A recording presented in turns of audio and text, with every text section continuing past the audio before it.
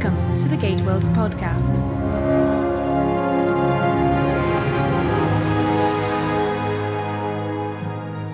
Welcome, everyone, to episode 109 of the Gate World podcast. I'm David. I'm Diana, sitting in for Darren. I am so excited to have you this week. Thank you. I'm playing substitute teacher, sort of like Gwyneth Paltrow, but not quite so much for Darren, because Darren couldn't make it today. You're subbing in for him today.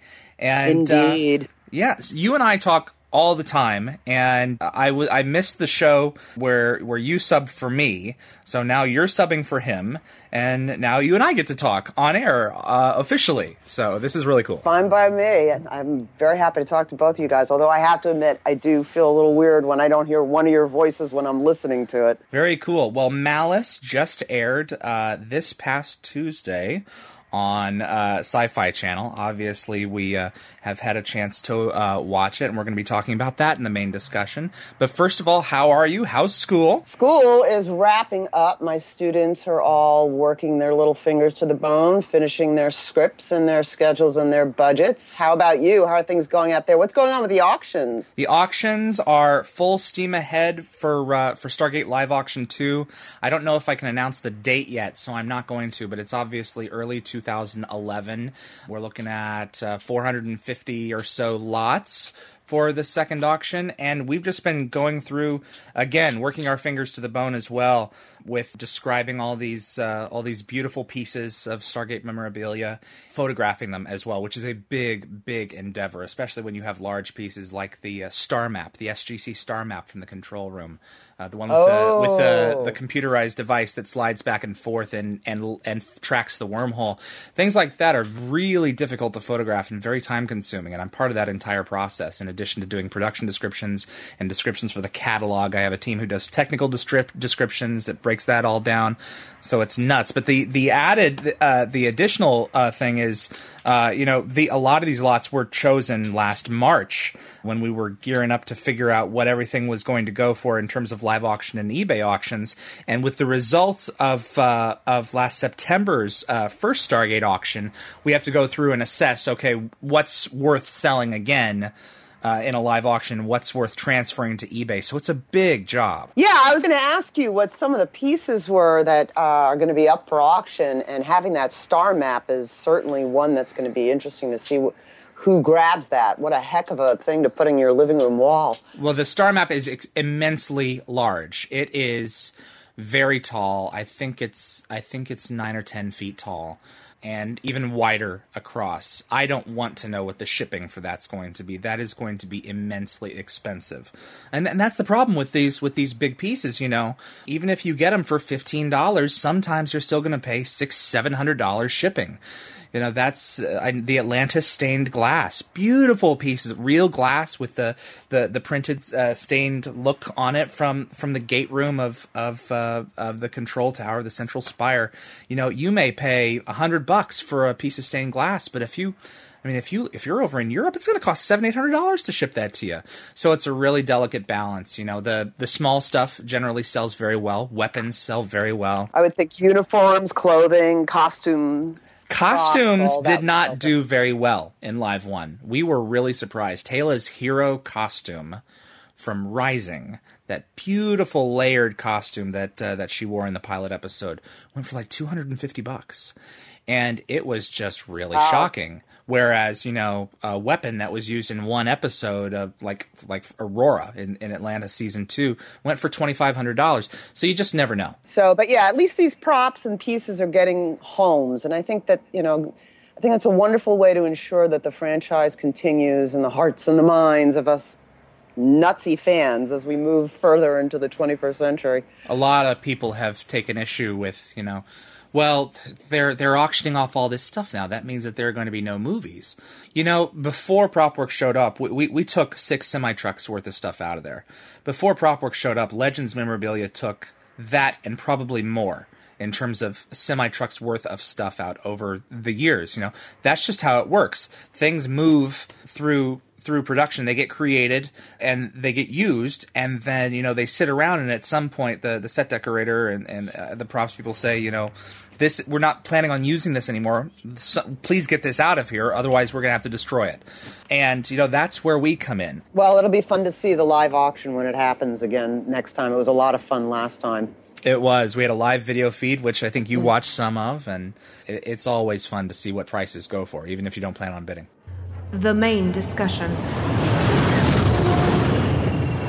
Let's talk about Malice. Oh, Malice. Talk about a visual treat for the eyes. So what an amazing episode. Malice is episode 208 of Stargate Universe. This is the 8th episode of the season. We have 2 more before we go to a break. This is one that I knew nothing about until I allowed myself to watch a few seconds of the teaser the week before, when The Greater Good wrapped. Simeon is loose. I think his plan is to gate off-world and then slowly take a remote and slowly work his way back to the planet where a lot of the Lucian Alliance were dropped off. What say you? Well, I think that was the theory of the others. I don't think we ever heard him say that, but I think the others that were going after him had that theory, which begs to question, why didn't they just lay out some, C4 that would blow up after they got off they gated back to the ship. But I understand that Rush needed to have his moment. And I think it was established in I think it was Aftermath I think it was Aftermath where we uncovered the bridge. Is that the episode where Riley died? Yes, I do believe Aftermath is when he died. Yeah, yep. They used C4 to blow up rock away from a gate, and it didn't blow up the gate. So, I mean, this is kind of like a technical thing, but I don't know if C4 would have blown up a gate. But anyway, yeah, you're definitely right. They didn't leave any explosives on the planet and then take off and then have it blow up. So they really wanted to get it. And the other point is, we have now uncovered in this episode that Simeon has or had information leading to an attack on Earth. So it was important for us to get him back. And obviously, if you've seen the episode, I apologize if you haven't, but they don't really do that. Well, what's interesting is how they're building that up every single episode, the imminent attack on Earth. Yeah. And we certainly had a bit more jeopardy with that in this episode in regards to why they were trying to take this man alive and not kill him. And that was a through line that kept going throughout the episode and kept driving it forward. Well, I was going to say that what I found interesting was, to go back to the beginning of the episode, is that you had Jin on Earth allegedly, giving them information about the Lucian Alliance's plans, and this woman was being put in the body of a quadriplegic. Yeah. And I understand it's television and we only have our 42 minutes that we can show things in, but it would have been interesting to have seen how she was suffering under those circumstances to give that information. I mean, that's almost like torture. I was hoping that we were going to go to Earth and see Homeworld Command. The problem is the Homeworld Command sets don't exist anymore. I mean, they were redesigned from SGC, and those sets are gone. That doesn't mean that they couldn't rebuild them, but you'll notice that we haven't seen any of Homeworld Command this year. I was really hoping that we were going to see some of that on Earth, see how she was dealing with that situation in that woman's body, and also, I was hoping to hear firsthand, some of the things that she was talking about. I mean, she couldn't have taken hours upon hours and hours to say, oh, Simeon knows of an attack on Earth. She had to have been telling them other stuff, and that's something that I hope is going to come about maybe in the next episodes to come, of what else it was that she was saying on Earth. Because there has to be something in there. So the stones definitely basically can kill, in the sense that if one is dead, they're both dead. That's been made very clear to us in this episode. Yeah, if you die, if you're in the body of someone who's dying, your consciousness doesn't automatically revert back to your body. You're stuck. That was something that wasn't confirmed in the incident part 1. That was something that was just speculated, because Rush goes down and he starts having problems at the same time that Telford is dying. But and TJ raises that point, we don't know for sure what happens, and we do now, and that's kind of scary. It's quite scary. It's also, quite frankly, I mean, I really liked these two women secondary characters or guest characters that had come on board. So it was a pity to see them go. Yeah, let's get that out there. Was. You were bringing that up earlier this Yeah. week, and I didn't think that you would have had the chance to share. And now you can share. This was you. I completely agree with you. You have a couple of strong female actors whom they've brought into the show, and in one moment they're both offed in the episode. That's bold.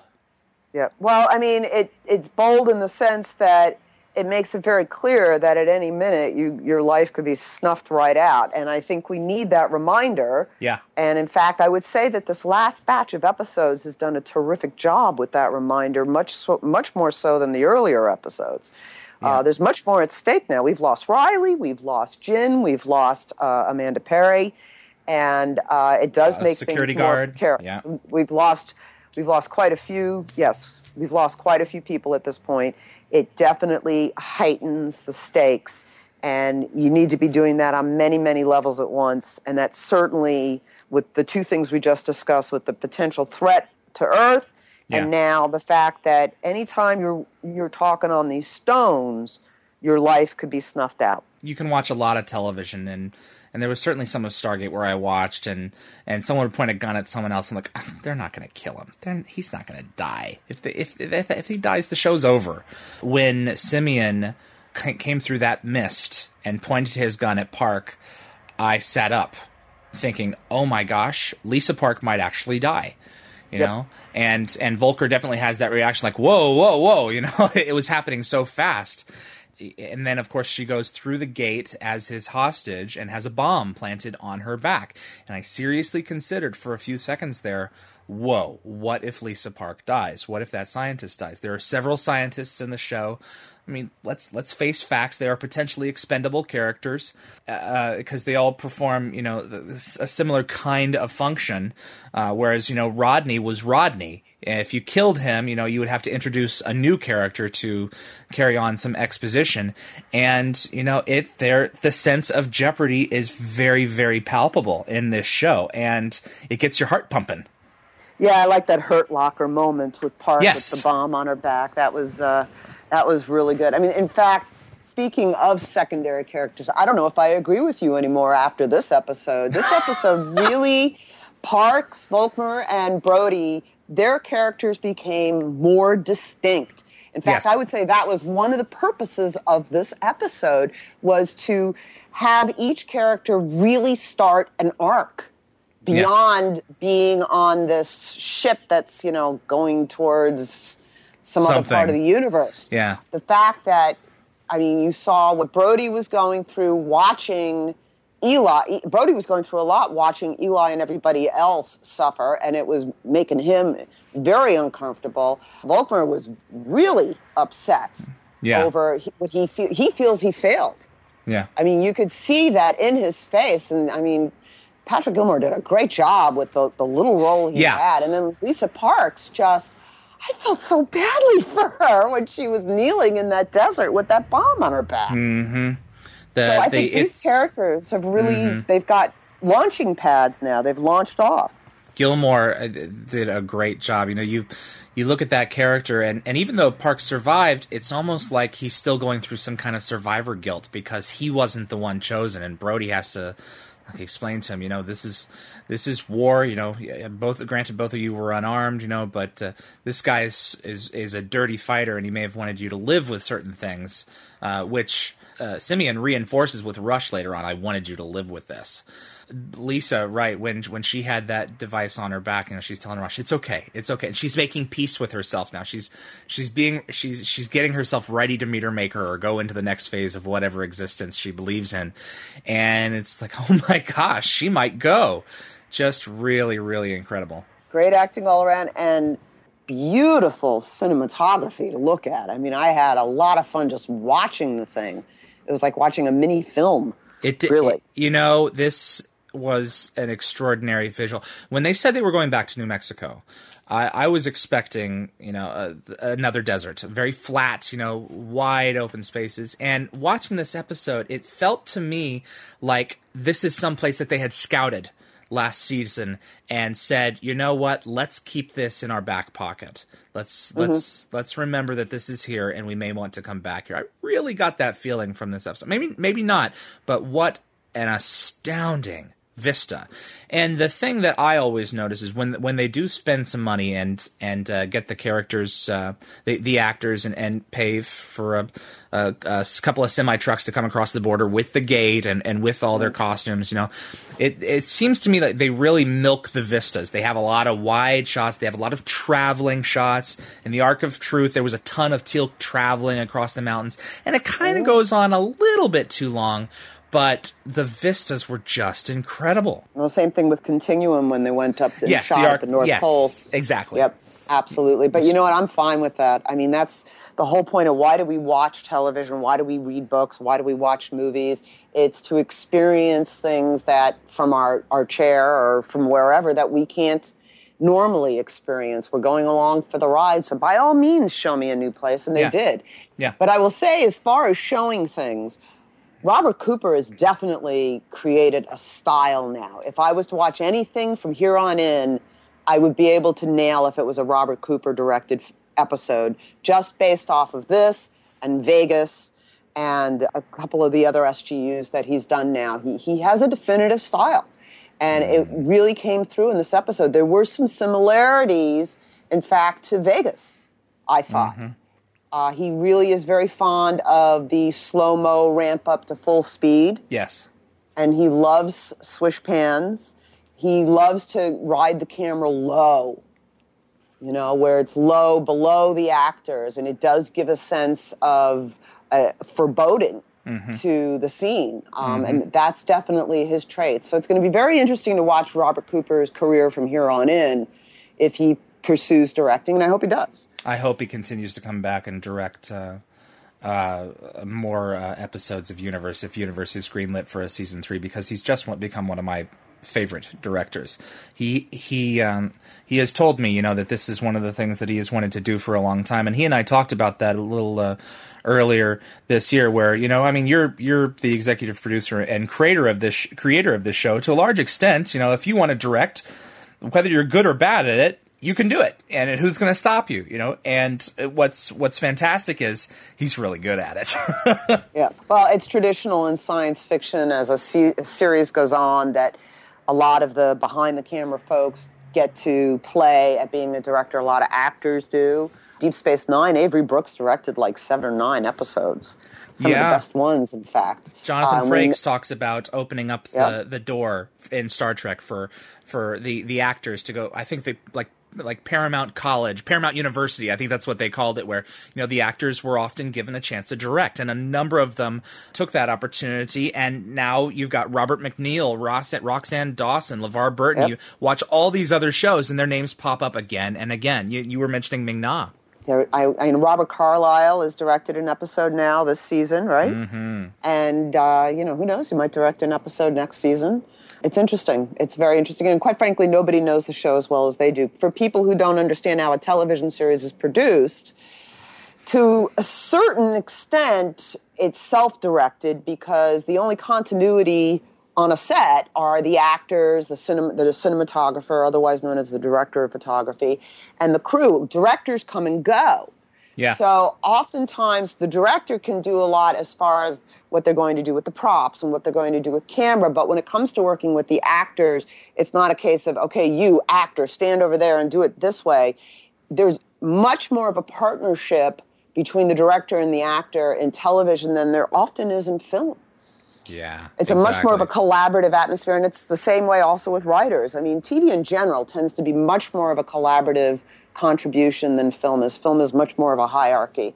So, and you get good results out of that. And film is very temporary. I mean, you do have, your teams that you work with. I mean, like Gail Ann Hurd, she'll have her team, or M. Night Shyamalan, he'll have his team. But with television, there's a real continuity. The actors are always there. The writers, to a large extent, are always there. The crew that is on that stage is generally there from day to day, and they know how the show works. And if the director should definitely be encouraged to bring his own style to an episode if he has never been there before. But at the same time, I think you're pretty stupid stupid if you don't at least listen to what people have to say. Oh, absolutely. Absolutely. And of course, there's always one of the writer-producers on set as well. Yeah. To ensure continuity as well. Because, film is like short stories. Television is like a long novel. Yeah. And it needs to stay consistent from chapter to chapter or episode to episode in the case of television. So back on Malice, let's talk about Eli, if we could, for a little bit, because talk about a subplot. Oh, I know. I would first like to go back to this Rush returning to Gin's quarters. Mandy does not open up. He opens the door, and Gin is dead on the floor. And I think we're supposed to believe that her neck was broken. Is that what was... That's what I bought, that her neck was broken, she was strangled. I mean, Simeon's a big guy, and Jin was a little girl in comparison. So it's easy to see how he overpowered her. But don't you think that did you find that interesting? A quadriplegic who was in her body, if she had her neck broken, I thought that was an interesting choice. I hadn't even thought of that. That's very profound. You're right. It is a very interesting choice. Because disturbing. Disabled. Yeah, it is, and I don't think he would have known, but so you're right. Eli has a great arc in this episode. This is someone that he and we, the audience, are getting close to, and as soon as he finds out that Gin is dead and that Simeon is loose, his escort is missing. That great line, "Colonel, can I have a gun?" The shaking in his voice, and this is not something that he's used to, but he is so enraged and I'm sure frustrated that he wants to get into the fight, and he's not thinking with a full deck. He's like, "Give me a gun. I must contribute to this. I know I'm normally on the bridge, but in this case, this is personal." Well, Gin was the first little bit of light that he's had in his life since this whole adventure started. His mother is struggling with AIDS back on Earth. The girl that he fell hard for, he can't have. Yeah, they're friends, but out still. Of place. Right, yeah. But he's very out of place. He's feeling very, in some ways, even more isolated than everybody else. And he's really caught in the middle between the military and the civilians because he does more objectively see all sides. So it's been everyone very tough is using for him. Yeah, that's right. So here was a gal who, I mean, let's be frank here. They had time in the bedroom together, as it was established to us for us in the last episode. I love the T-shirt. "You are here. I want one of those." They're awesome T-shirts. It's just the funniest joke. I mean, it was so funny how that T-shirt was lying on the chair in the past episode when Camille has the doors open and says, "You are here." So, I mean, yes, this happened very fast, but I can, everything is going to be extreme. Emotions are going to be very raw when you're in that sort of circumstances, and that is something you have to take into account as to why Eli is reacting so strongly to somebody he's only really had any kind of connection with for a couple of weeks. A couple of weeks on the Destiny is like the comparison of 6 months to a year for us in the sense of how every minute matters. Mm-hmm. You're in the trenches, you're living day by day. That's right. And we take so much for granted. Yes, and youth also does tend to jump emotionally, both eyes shut, into emotional situations faster, too. And that's something to remember as well. And Eli is young. I mean, is it established on the show what his age is? Eli was born in 1984, for those who are interested in knowing. So he's 26, 27 now. So, I mean, 26, 27, you're still jumping into relationships. You are definitely jumping into relationships fast. Yeah. So you have to take that into account as well. So, I think what he went through in this episode, as far as his anger and his frustration and his sense of wanting to do something, what a terrific parallel to Rush's storyline. No one controls Rush. No one tells Rush what to do. This is someone.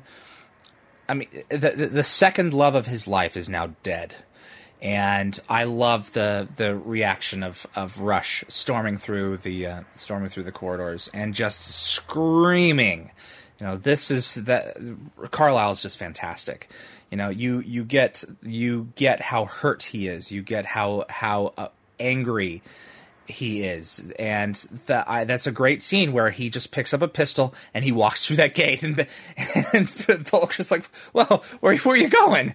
You know? Oh yeah, there's very much a high noon Western Sergio Leone feel to this episode, and I think that was deliberate on the part of Robert Cooper.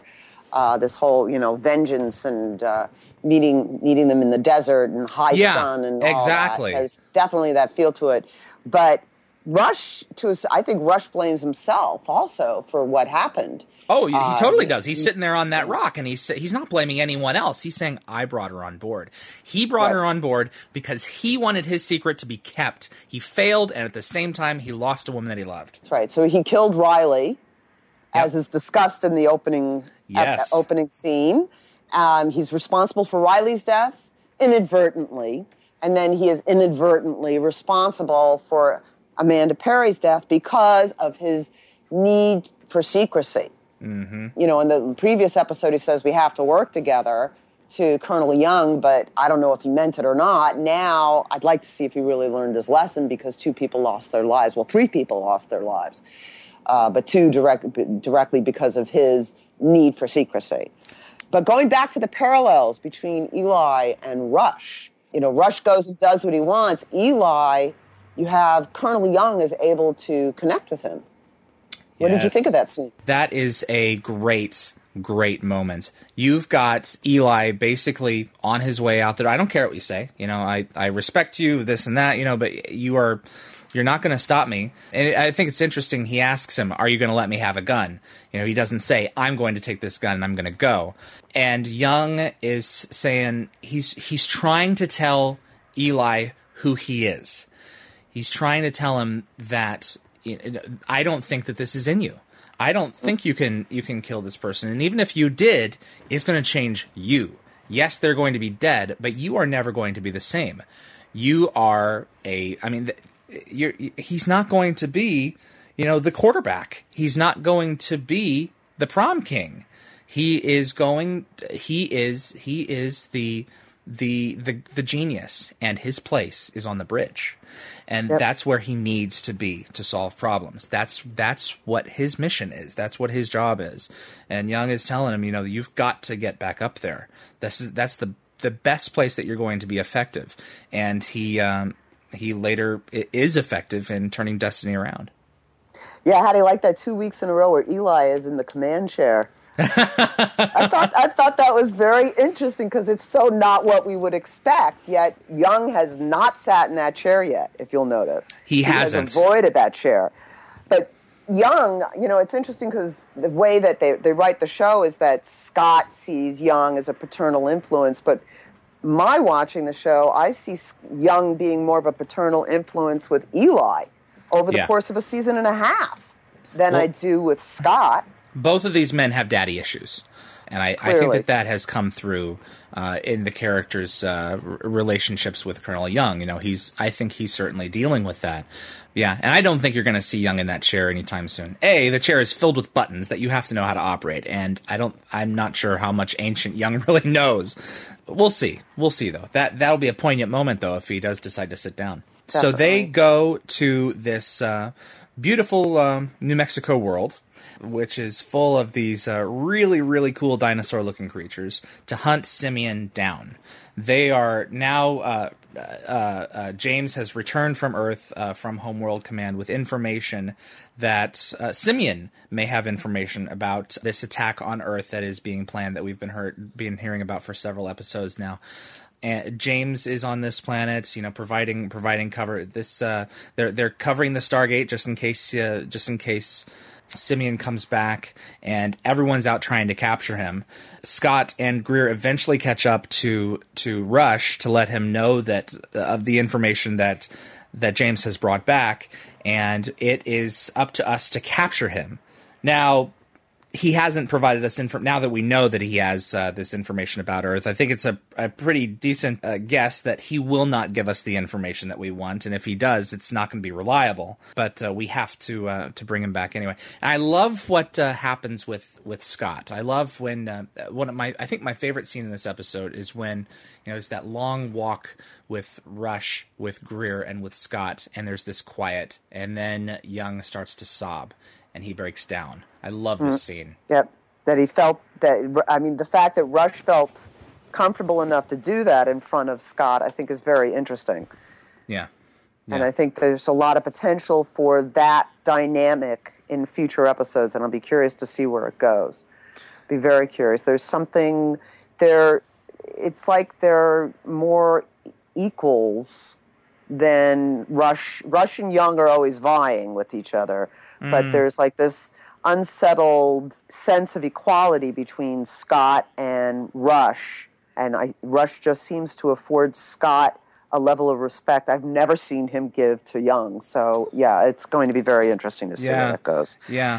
And in that scene, leading up to the scene, Scott has repeated, we have orders. We have to bring this guy in.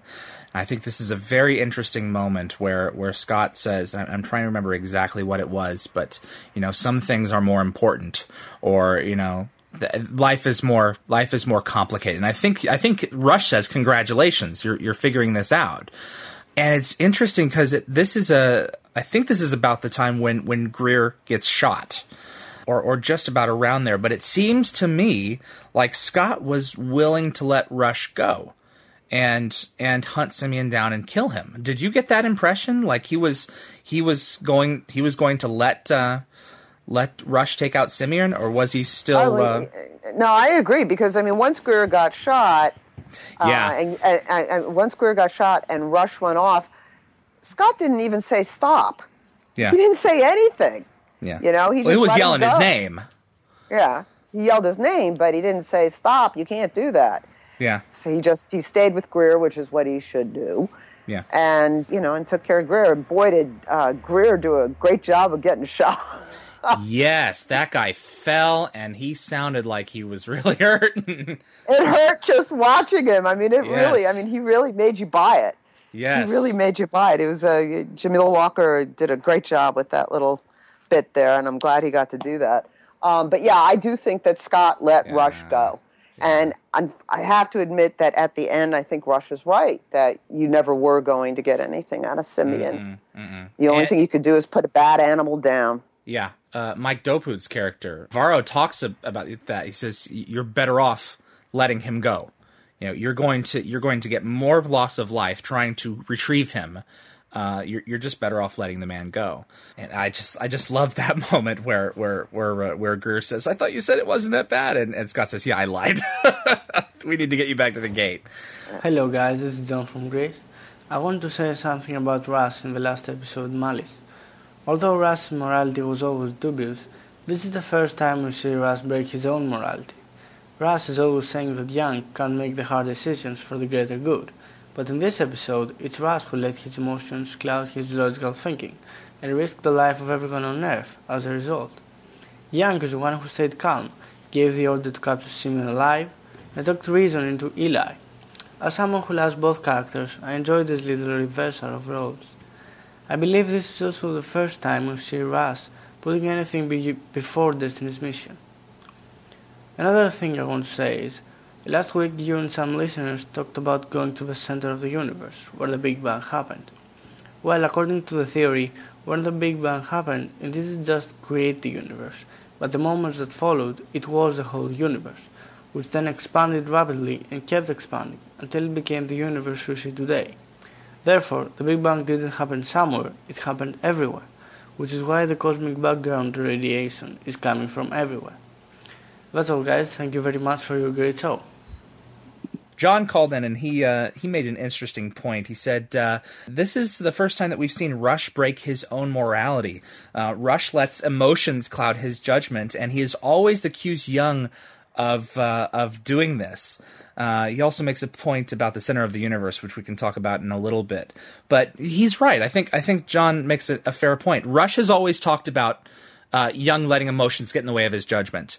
And now Rush has done this. I think that it was inevitable that this would happen. I mean, there's just so long that you can be Machiavellian about the long view being to complete Destiny's mission, which he has sustained in some ways by himself for a year and a half.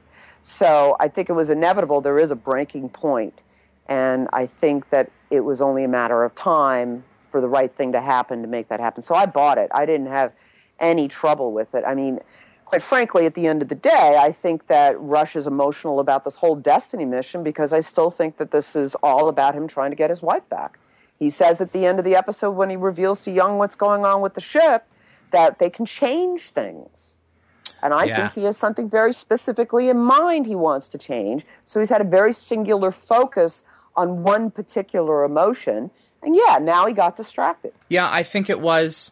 I didn't really think about that point until John mentioned it. That where Rush was always saying that Young was letting his emotion cloud his judgment, and this is certainly a time where I think any of us in this position, if someone we love has fallen, and we're that wild in personality, I can see someone going off and hunting them down. I certainly know that if someone were to harm me, my father would do the same, and the law be damned.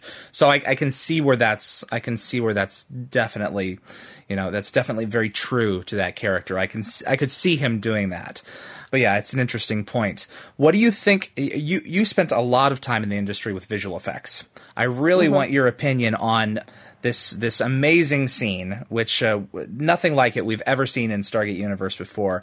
We have a stampede, and there's so much Western filmmaking threaded through this episode in terms of what's going on with the plot, the alien vista itself, but also like things like a stampede. How did you think that sequence was achieved? I thought the concept was brilliant, and I have to admit I laughed out loud for Rush. When I figured out what he was doing, I was like, oh, that's great. That's great. And I cheered. I mean, that was the first time I've ever really cheered him on in a year and a half. That just dawned on me. So, I mean, I thought conceptually the thing was brilliant. I don't know what their budget is. I know that they don't have a lot of time to do these shots. I felt that the shots where the dinosaurs were further in the distance were better. I'm trying to be very nice and say basically that they weren't great. And I had to really push hard to keep my suspension of disbelief going. But fortunately, I was so caught up in the plot at that point, I didn't care. Yeah. This is the first time that they've done really anything like this, I think. And you have that crane shot where it's the crane is descending, and the dinosaurs are coming. And then, we go back and forth. A lot of it is sound. I think sound is very important in this sequence as well. How you have them roaring or bleeding or whatever it is that they do, and the sound of the rocks being kicked up and their hooves and hitting Simeon. A couple of them hit him. That was a complicated sequence to do, and I commend them for it. That was an amazing little sequence. But at the same time, yes, it was. For a television budget, that was really cool. I think it's about $2 million an episode. But at the same time, there was just something about it, about the visual effects and the I don't know if it was the cutting of it back and forth mixed in with the visual effects and the sound. But there was something that didn't completely sell me. But at the same time, first time they've ever done it. If you look at the blue aliens and you look at the pod aliens, they're so fully realized and three-dimensional, and there's shadow passes, that's what they call it in the industry, extra shadows that are put in as far as tying them to the floor and the things around them, and as far as even just how shadow across their face or their arms or whatnot. It sells it to us subconsciously. Absolutely. I mean, it's the same thing. Quite frankly, I started out in the industry doing cell animation. I did Inspector Gadget and Heathcliff and a bunch of things like that, and I learned very quickly that it really is about the shadow pass that you put in animation to make you believe that character is really standing on that background. Mm-hmm. It's the same thing with these dinosaurs. And the textures were very flat. There was not enough dimensionality to them. I think we would have been better suited if we never got that close to them. I think when you looked at them in the distance, it reminded me of the Ritu in season 3 of Stargate SG-1. Show and Tell. Oh, Show and Tell. Thank you. Yeah, that in was the season distance, 2. That's season 2. In the distance, you buy it. You know, it's on a long shot. You're using a long lens or a wide lens, but it's distant, and you buy it. When they get right up close and we see them going by, not so much. And even the shot when Rush is hiding behind the rock and they run by, they're too flat. It's like the Roadrunner running by Nicholas Rush. You know? Oh, man. But I mean, at that point, and this is kudos to Robert Cooper again, who wrote and directed this. I was so caught up in the story at that point that, you know, I gave him a pass on that. These are $2 million episodes. This is not Jurassic Park. Yeah. Yeah, you know? Absolutely. They don't have that budget or that time. So I bought it because I was so caught up in the story, and I laughed. Yeah, I mean, as things went by, and I didn't laugh at them. I was laughing at Rush's brilliance. Yeah. His brilliance setting that bomb. That was genius. Well, that's another thing about that I was carrying your and my point over last week about showing rather than telling. He could have said, you know, I'm going to take the C4 and I'm going to go to the other end and I'm going to cause a stampede. But we see him with the C4. Then we see him we see the monsters off in the distance. And at least in my brain, I looked at that and I said, oh my gosh, stampede. So I'm laughing at that, and then it's carried out. And even if the visual effects didn't sell it to me 100%, I was ecstatic that they did it because it was fun and it was funny. That's right. That's right, young Skywalker. That's what they call entertainment. Exactly, because it was shown to you, not told to you. You didn't go back to Scott and Greer, hear a kaboom, and then have Rush come up and go, well, I killed him. I had some dinosaurs run through. It didn't get told to you. So, you know, you could be forgiving. Listen, Sanctuary, which is done for like 60, 70% less an episode, has had some CGI that's been even rougher. I mean, this last episode with the werewolves was pretty rough, but it was a great script. So you let it go. This is television. Yeah. You know, this is not film where you get 100, 150, 200 plus million. Hello, Avatar. You don't get that kind of money or time to do a film or to do a television episode. No. So as long as the story carries me along and the directors and the actors help to do that, bring it on. Yeah. I'm fine with it. I really wish they would have saved a little bit of money, though, for when they approached Simeon, because I think he should have been in pieces. I think he should have had an arm here, a leg there. But, I mean, he still had to be alive, so I can still forgive that at the same time. But I really think that he should have been messed up, for want of a better word. Well, right maybe there. A little more, but you wanted him to try to bribe Rush one last time. You wanted that dramatic beat. And isn't that a great moment? Oh, yeah. I have information. I don't care. Boom. Bang, your information's worthless. Oh, man. Yes. So, yes, it was a good episode. You know, the one thing we have not talked about yet that we probably should is Chloe on the bridge. Yes. And this feeds into why Rush can take his time getting back with all those long shots. Chloe is doing some computations in her quarters. We learn that we know that Rush gave her some pieces of information, some incomplete equations that he's been trying to resolve, and he said that, you know, they're all various things that we need to figure out. And I think one of them was the ability to turn destiny around. We're going into this episode saying, you know, don't let her anywhere near anything because who knows what she's going to do. She may send out a homing signal. She may send them Destiny's, to borrow from Star Trek, their shield modulation frequency. I mean, who knows what would happen if you get her anywhere near the controls. And she's sitting there at the controls, and all of a sudden she just starts typing. And which I think is a great moment because, you know, she's expertly typing, and we don't see Chloe doing things like this with ancient technology. Eli breaks her away, and she's jarred. It's like she's been in a trance. So my first thought was, she doesn't know what she's doing. She thinks that she's understanding it, but she's really not. Yeah, I think I had some problems with suspension of disbelief with the scene, I'll be honest. Really? And I think it's because she was allowed to go on a little too long typing. I think if she had just typed a couple of things and they pulled her away. They weren't watching her. Eli was turned away. Well, they were all standing right around her when she did it. Mm-hmm. So I had a little bit of a problem with that, although I'm very fascinated with the long-term situation with her character. I'm really curious to see where it goes, and I'm really starting to wonder about these blue aliens, that they may not be bad guys. They may have done this purely so they could communicate with us by having her be some sort of emissary. She has asked to help, and Young has allowed her to stay on the bridge. So my thing was, are they not going to let her help? I mean, isn't the idea for her being there for her to get a whiff of inspiration and start typing something in?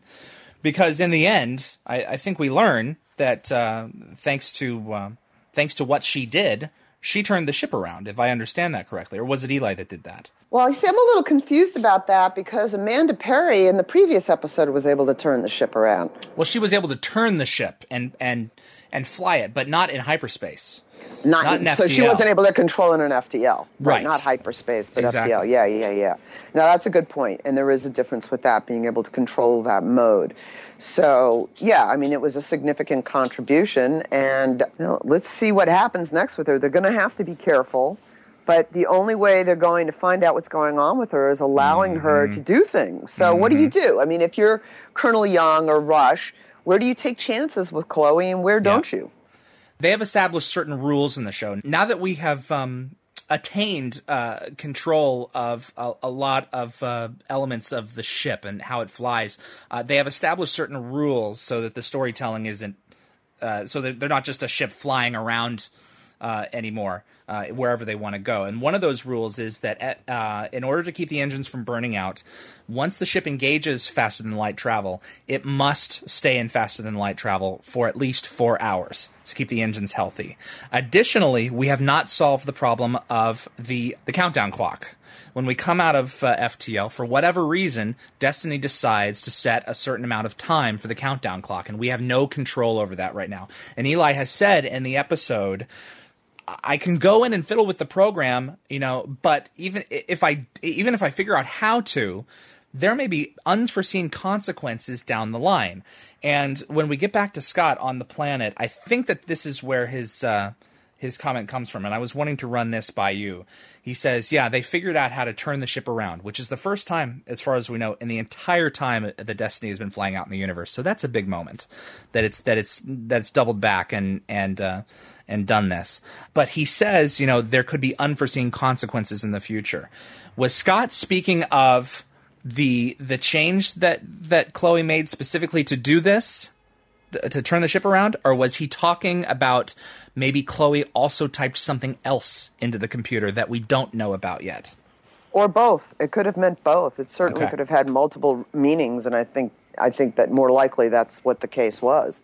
It's a hanging chad, to use a pop culture term. Boy. It's a hanging chad that they can go back and use. I mean, listen, Stargate, throughout its franchise, Brad Wright, Jonathan Glasner, Robert Cooper, one of the greatest things about this franchise is that it doesn't drop things episode to episode. Stuff comes back. Threads are made. Yeah. So another thread was made, or several threads were made in this episode that are woven into the tapestry of this franchise, and they could go back and use them anytime they want. By and large, what did you think of this show? I would say they're on a roll. This isn't my favorite, but I would say the last 4 episodes have just been wonderful, entertaining, some of the best science fiction I've seen in over a year, quite frankly. I really do like to have good science fiction to watch. So, and I have to do a sidebar note just to give an example of how much I enjoy the show right now. I can't watch it at night anymore when I get home. Mm-hmm. On Tuesday nights, on the night it airs, I teach screenwriting and television writing, in fact, until 10. I'm not home really until 11:30 midnight. And I made the mistake 3 or 4 weeks ago of watching it then on my DVR, and I was up till 4 in the morning thinking about it. If I'm thinking about a show after I've finished watching the episode, it's a good show. And that's what's going on, I think, I feel, with the show this season, is that it's making us speculate. That's what good science fiction is about. There are shows out there that you simply watch, that a lot of people simply watch, to to enjoy, have a good laugh, and then turn off. My mother calls them junk shows. Glee is a good example of that. Though, I have often in episodes this season, I've often thought about the episode after it's aired, the episode before this past one that just never been kissed. I spent a lot of time thinking about that one because of how good it was, in my opinion. But there are television shows like SGU that, I mean, for a lot of us, you can't help but dwell on them afterwards. And that's one of the wonderful things about having it on Friday night. You get to sleep in Saturday, and you can spend time digesting it. You can watch it again if you want to. And I think that's a disadvantage of Tuesdays, and one of the reasons that I hope the back half is moved to another night, especially compounded with ratings. Oh, absolutely. But, we've had this conversation about ratings, that ratings are it's an outdated thing. Personally, I feel ratings are advertising agencies lying to their clients, and the networks are lying to the advertising agencies. I mean, I've been looking at several studies on this. Mm-hmm. We are according to the Nielsen's, we are at 40% of households in the United States have DVRs.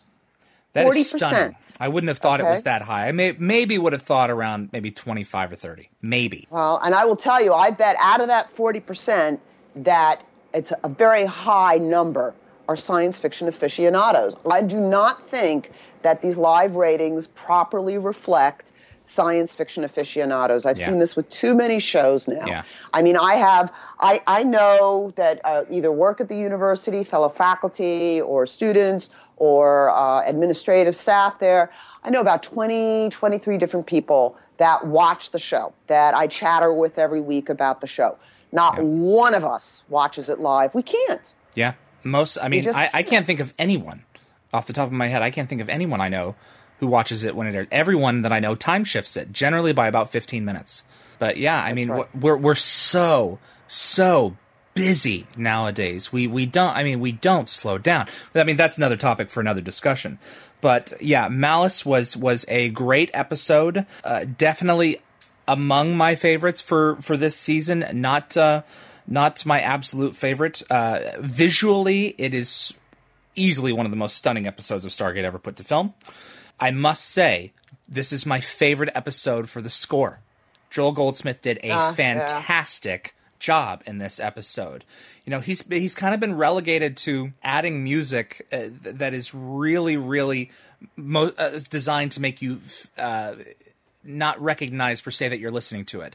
It's adding to the mood, and I'm a little disappointed about that because in SG1 in Atlantis, he was just really allowed to sing a lot of times. But in this in this show, he's not in the as I don't want to use in the way, but I mean he's not. How do I want to put this? He's not one. I would say he's not as much a key voice in the story or the scene. He's more wallpaper. It's more wallpaper music. Yeah, I think that he's still very much there, but at the same time, I think he's more providing for the ambience of what is going on in this show. Wallpaper. But the music, I love the Simeon going through the corridors and getting the ammo and then walking into the gate room. All of that music was just fantastic. I mean, I was so into it. And then at the end, especially, where they bring in the woodwind, just spot on, fantastic music. It's definitely his best episode yet, individual episode in Universe. And I hope to hear more. And in fact, I would say this second season, happily, it seems like he's been let off the leash more. Yes, I feel that. Much more so. And I think that's critical, quite frankly, to the success of the series. He is a critical contributor to the storytelling. I'm looking forward to the album coming out of the soundtrack. I listen to his albums all the time. In fact, happy belated birthday, Joel Goldsmith. Yes, Joel had a birthday on Friday, I believe. Yes, he did. So happy birthday to him. But just, David, so you know, I mean, Star Trek, all of the Star Treks have always been what they refer to as wallpaper music. Okay. It's always been the technique that you heard for the first year, maybe the first few episodes of the second season of SGU. Stargate Atlantis, SG1, definitely it was more integral. It was more a part of it. There were beats, there were hits, there was excitement, there was those quiet moments. And, I mean, I'm thrilled to see that they're letting Joel come out to play. Yeah. I really am, and I hope we get a lot more of it.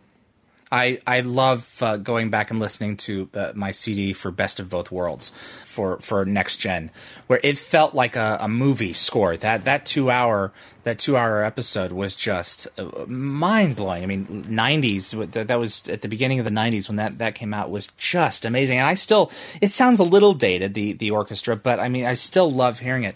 And that sounds a lot more like SG-1 and Atlantis to me, whereas this universe has a very different tone. Their objectives are a little different, and that's fine. He just aced it in this episode. He really did. Mm-hmm. Oh yes. It's time for quibbles. Okay, so I guess my quibble with this episode would be there is that phenomenal line of Simeon's on the walkie-talkie to Rush about wanting him to basically be alive and see those people die. I love that line. But we didn't talk about it in the main body of the episode. Yeah, there could have been setup earlier, a few episodes back. Simeon was not used as much as I would like to have seen. I agree. Him be used. Yeah, I agree with you. I think an episode or two earlier, I wish that they would have given a beat where Rush and Simeon were allowed to come to blows, or where something happened. There was an interesting incident with Park, and I think it was Park in the mess hall. I wish that would have been Rush now, because that would have established some animosity between them. But you're right. There's no specific anything set up between them until this episode. Yeah, so we don't get any. I mean, there's not as much emotional payoff to that beat as there could have been if there was more setup for it. But, we don't know actors' availability, budgets, or any of that, and I understand that. That could have been a deleted scene for all we know. Yeah, it could have been but this could have been an even bigger moment. I mean, it almost had that Wrath of Khan. I was gonna say, Diana, this sounds so cliche, but when he was talking over the walkie-talkie, I could have swore it was Khan talking to Kirk. I mean, the quality of that dialogue was so good, and I was just eating it up, and that's why I wanted more interaction between the two of them, and why I was a little disappointed. Exactly. Don't go, don't kill him. We want more of this. This is good. So, yeah. So that's my quibble. My quibble. Are we to assume Destiny has backtracked now? I assume they didn't kick it into reverse. I assume she turned around and flew the other way. Are we now to assume that Destiny has turned around again and is continuing to head outward into the universe, or is she now traveling back along her old path? It's a very good question that I don't know if it's a quibble. I think it's more of a question. It's a question. We don't stick around long enough to find out. Yeah. The first scene of the entire episode is where our secondary characters, our scientists, are digesting all of this information. Yeah. And they're starting to slowly come on board. Has everybody signed on? We haven't seen that yet. We don't know. And wouldn't that affect whether the ship had turned back around and continued in one direction or another? We don't know. Will we find out next week? If you've seen the preview, that may actually be a clue. I'm not entirely sure. Considering the speed of certain ships, that's all I'll say. Any other quibbles? Yeah, but it's a serious quibble at this point. If they're all stuck on this ship and it was built by ancients, why aren't they all going back to school and learning how to read ancients so that they can move out throughout the ship and start to operate different things? I would sure hope that that's something that they are doing. I assume that Scott is definitely learning some, especially in the shuttle. All the shuttle had the tags in English of what things meant. So, I think we can assume that that's happening. I may be wrong, but I think that some of that is happening, at least for some of them. You're looking at that countdown clock, which is an ancient. You're gonna want to learn how to read it. Exactly. I haven't taken the time. I know a lot of people know how to read it. Oh, it's 55 minutes. I'm like, I need to sit down, because those characters are available online. You can read. You can learn to read that clock. And I think really what this boils down to, and you and Darren talked about this last week, was that the conceits that were done in SG-1 and Stargate Atlantis, like everybody in the galaxy speaks English and things like that, Stargate Universe has gone out of its way to demonstrate that they're not going to do conceits. That's right. They're not going to do them. So they need to stay consistent. And I'm hopeful that they will be strict with themselves, disciplined with themselves about that, and not start having conceits like that. Well, that's why I brought up in the episode For the Greater Good, when Young pushes all those buttons and he accidentally fires the engines. I'm convinced that he did that, but because he hits a lot of buttons there, and you can't make me believe in a show as real as this. You can't make me believe that he hit the exact buttons on a completely alien console. There was no one else on that ship to use another panel to activate the engines, and they shut off again.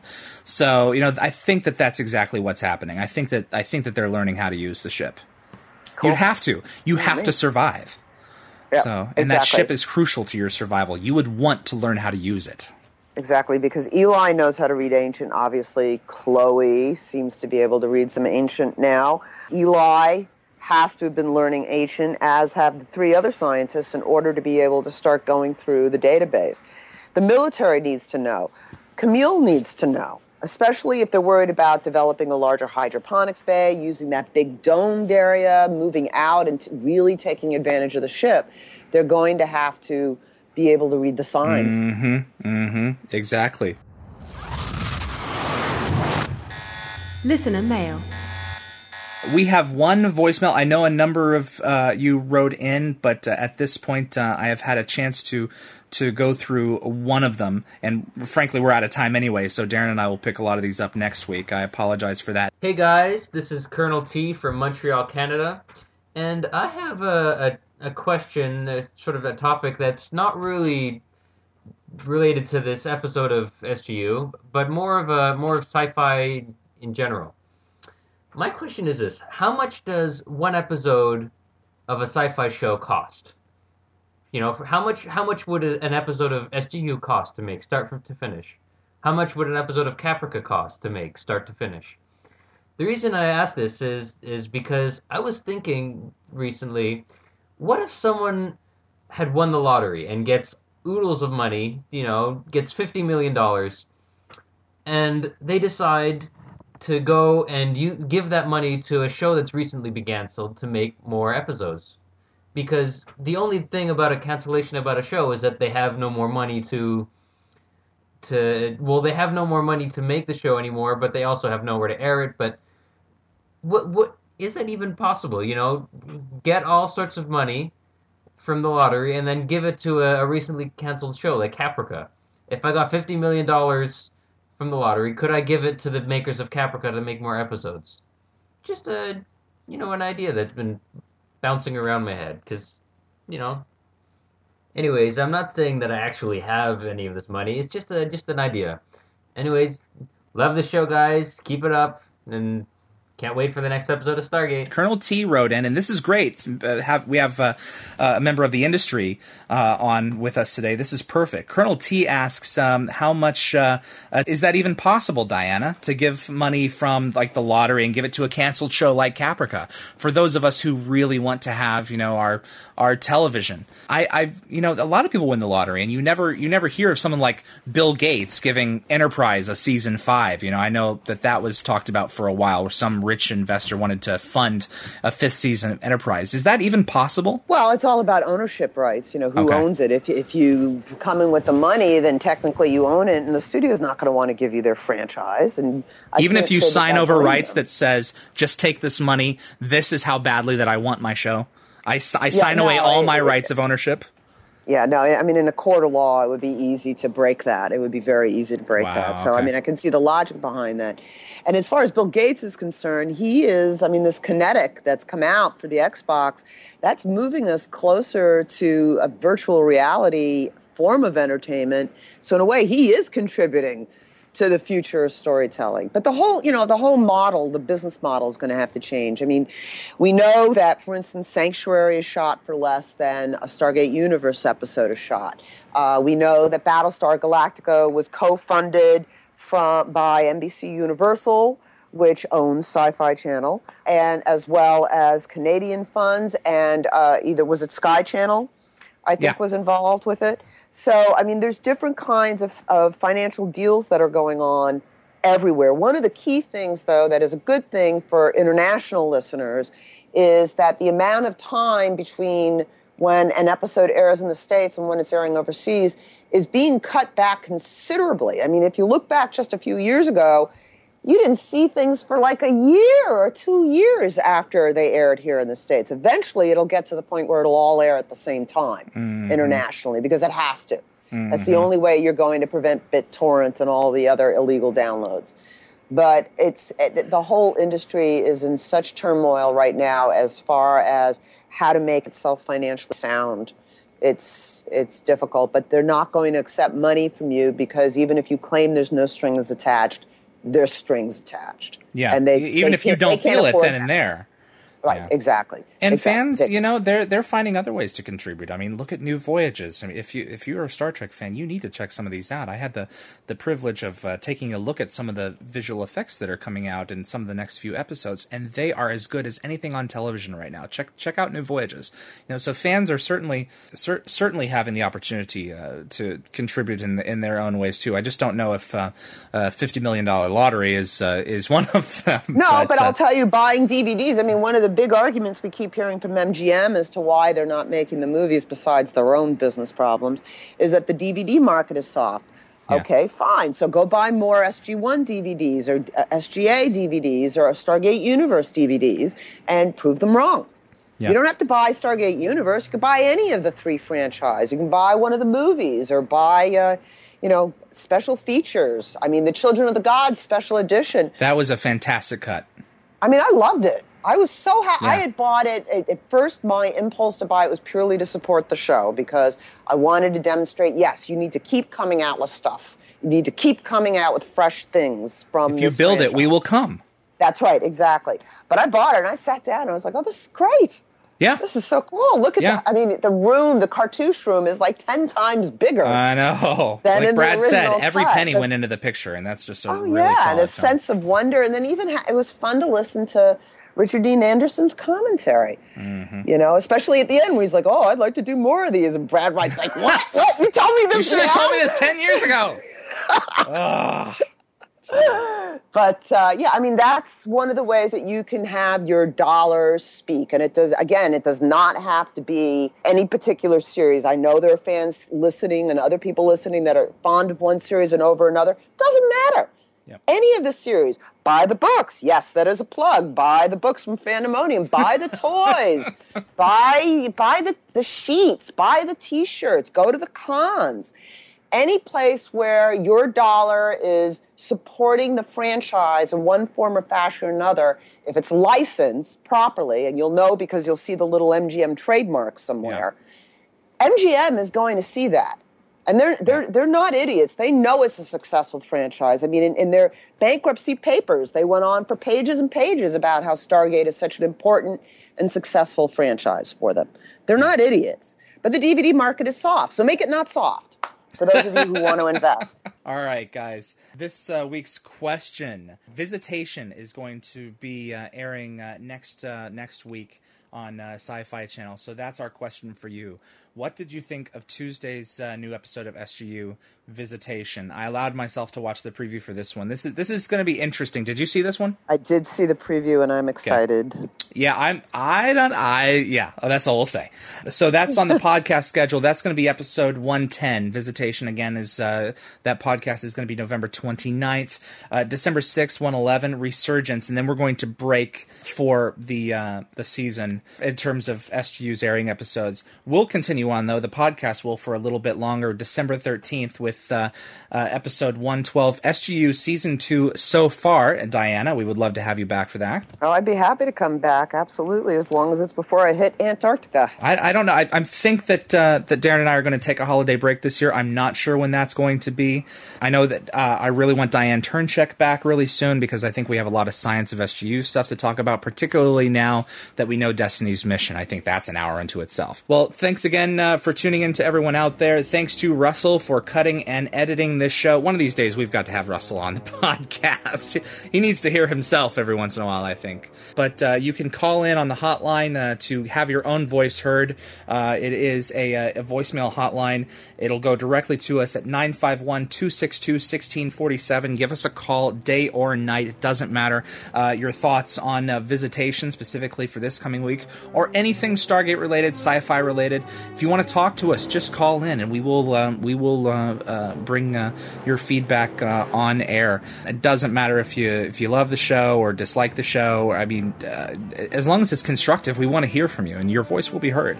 So, or you can email a brief audio recording to webmaster@gateworld.net. MP3 preferred. You can email in a WAV as well. Just record it from your little mic on your computer. Listen to it, play it back, make sure it's what you want, and approximately a minute in length, maybe a little bit longer, but not much.